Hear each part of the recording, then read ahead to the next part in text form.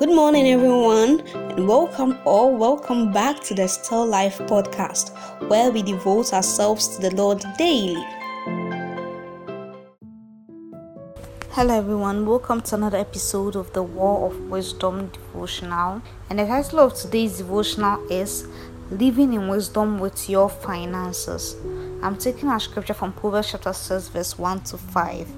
It says, "My son, if thou be surety for thy friend, if thou hast stricken thy hand with a stranger, thou art snared with the words of thy mouth, thou art taken with the words of thy mouth.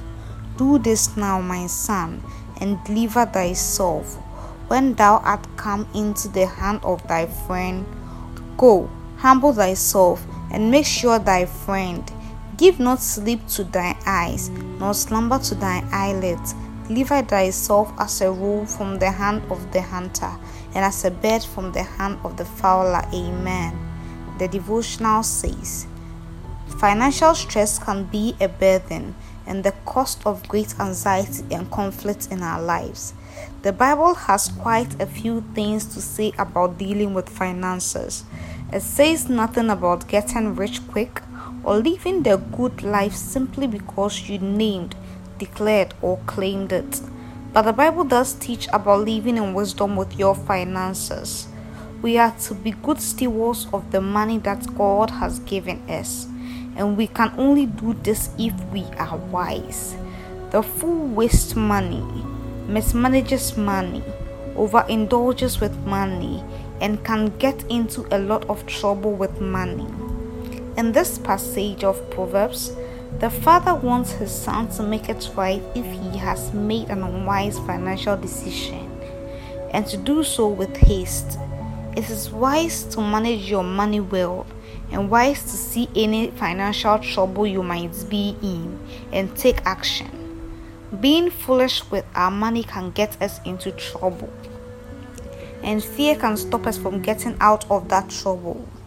Wisdom requires us to work hard for our money and to work hard in using our money. Amen. Today's devotional is talking about the importance of finances, financial literacy, and its importance as a Christian. It's not talking about getting money quick or no. It's talking about getting money wisely and managing your money wisely. Most people are so used to living outside their means that they are always in debt. They are always running into debt because always they're spending money they don't have. But when you develop wisdom in relation to your finances, you are able to save, you're able to do things that are profitable with your life. And at the end of the day, you are able to be there for all the people around you that needs you, because you're able to make a very wise financial decision. Father, we bless your name for today's devotional. Thank you, give all the praise. Father, we thank you, we pray that you keep exposing us to the secrets of finances, the secrets of your wisdom on finances. Thank you, Lord Jesus. Amen. Thanks for listening. Remember, the word of God is still life. I hope you are blessed and learned from this. See you again next time.